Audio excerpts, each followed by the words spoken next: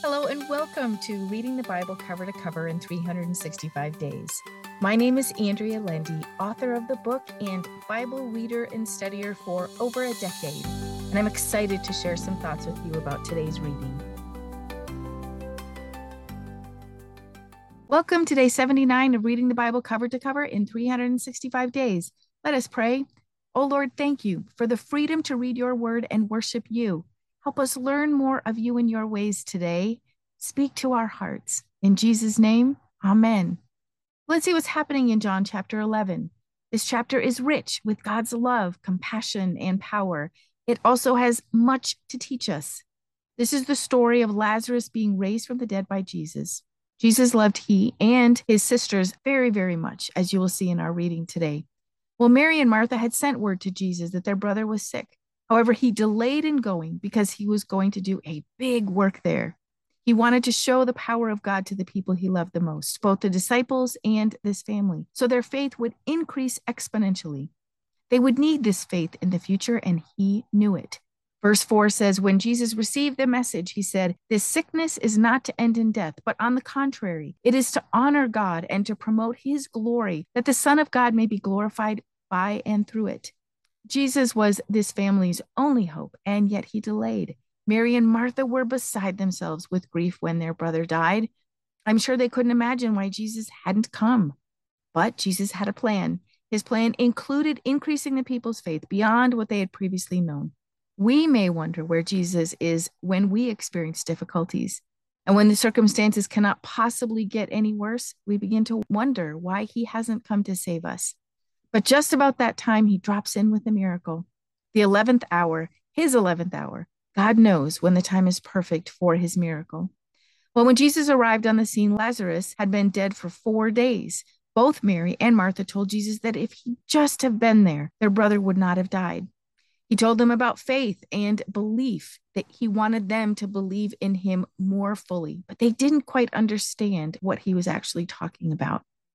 The shortest verse in the Bible is in verse 35, where it says, Jesus wept. He was full of compassion for his friends. God shows us his tender heart throughout this chapter.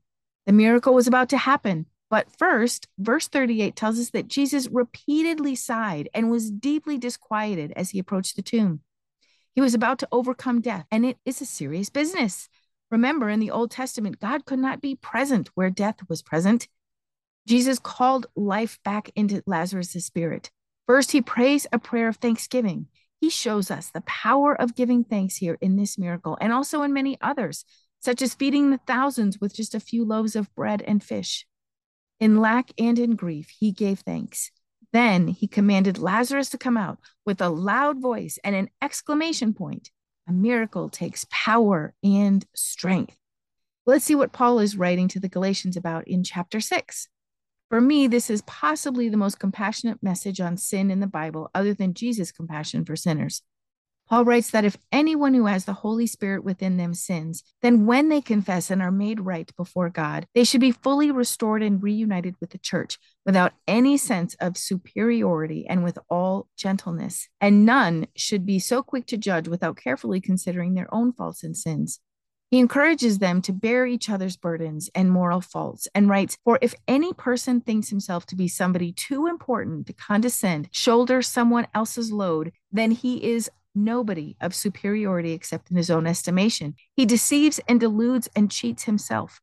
For every person will have to bear, be equal to understanding, and calmly receive his own little load of oppressive faults. So powerful.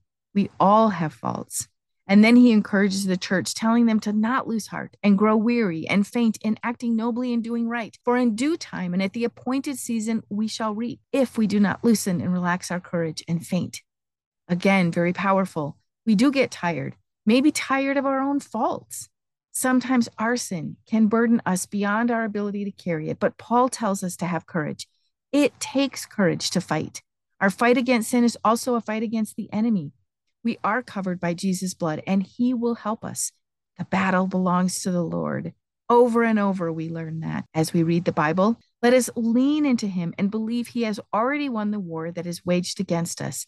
And then let's help someone else.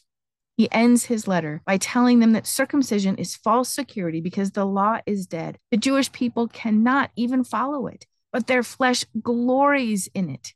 However, God's glory is shown through grace, which was Jesus crucified, not in works of the flesh. Let's see what is happening with the Israelites in Deuteronomy chapter 5. Moses recounts the 10 commandments one by one.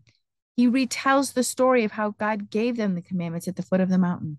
They heard his voice and they were afraid. So they sent Moses to receive all the remaining statutes.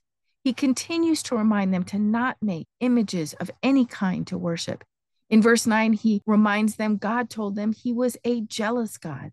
We end the chapter with verse 33, which says, "You shall walk in all the ways which the Lord your God has commanded you, that you may live, and that it may go well with you, and that you may live long in the land which you possess." Let us seek God today, seek his plan for our lives, seek his will. Ask him to help us see where we are not following him, but following our own desires instead. He is the living God and will continue to be alive for us as we are alive on this earth. He will mold and shape us until we go home to be with him. Deuteronomy chapter 6 is filled with richness as well. Let's remember that when Jesus was in the wilderness for those 40 days, he fought the enemy with verses from Deuteronomy. Moses starts out reminding the people to remember the laws and precepts once they are in the promised land. He said that you may reverently fear the Lord your God, you and your son and your son's son, and keep all his statutes and his commandments, which I command you all the days of your life, and that your days may be prolonged.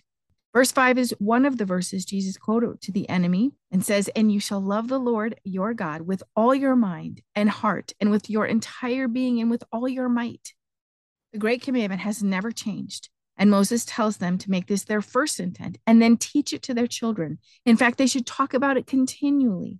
And then he gives them a warning, preceded by telling them everything they were going to inherit in the land of milk and honey was already built and ready for them.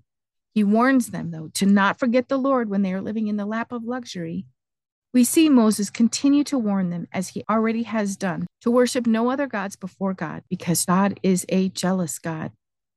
Interestingly, the 79th Psalm shows us what happens when the people, God's people, forsook God. Moses foretells of all that would happen, and through Asaph's psalm, we see it did happen. Even so, Asaph prays for God's mercy. He prays, "Help us, O God of our salvation, for the glory of your name. Deliver us, forgive us, and purge away our sins for your name's sake."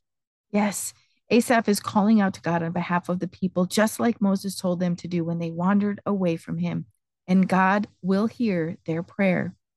Let us pray. Oh Lord, thank you for showing more of yourself and your holy nature in your word. Father, help us turn our hearts to you and surrender ourselves to you. Show us how to come up higher and walk in your ways. Help us be obedient to you in all ways. In Jesus' name, amen. Thank you for walking this journey with me and being a faithful reader of God's word. I pray that he shows himself as the God who loves you deeply and cares about every detail in your life. Come back tomorrow for some more thoughts and insights as you read God's word.